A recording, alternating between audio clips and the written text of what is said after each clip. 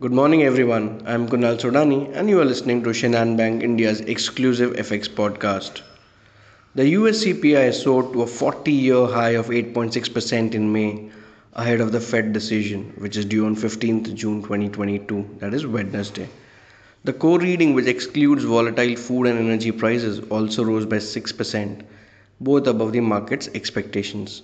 Rising rent, gasoline, and food prices remain the major contributors. While on the other hand, US consumer confidence came in at 50.2, significantly lower than the consensus of 58. If we talk about the COVID cases in China, a blast in COVID numbers in Beijing, as well as increase in Shanghai's figures, recall the COVID 19 linked activity restrictions in China. Beijing witnessed a jump in the COVID numbers during the weekend and recalled some of the virus led activity restrictions together with the mass testing. Shanghai is also on the line. From the UK front, UK Foreign Secretary is up for presenting a bill to edit a part of the Brexit deal relating to the Northern Ireland Protocol to the British House of Commons today.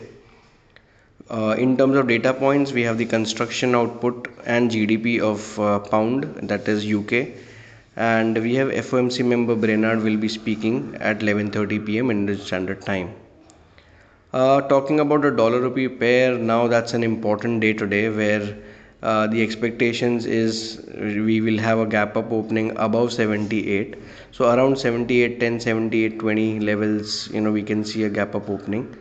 The growing concerns still remain that the surging price pressure will challenge the global economic growth, creating a risk off scenario. Investors now expect an aggressive US Fed post the hot inflation, which burns another hole in the market sentiment. If we talk about dollar index, it has already tested 104.50 today, 105 levels being the highs, where 10-year US Treasuries rallied towards 3.17. Elevated Brent crude prices also are adding pressure on the rupee. So now, if we talk about the range, the so-called resistance of 77.80 now turns as a support, while 78.60 levels can be a very near-term resistance. That's all from my side, friends. Wishing you all a very beautiful and energetic day.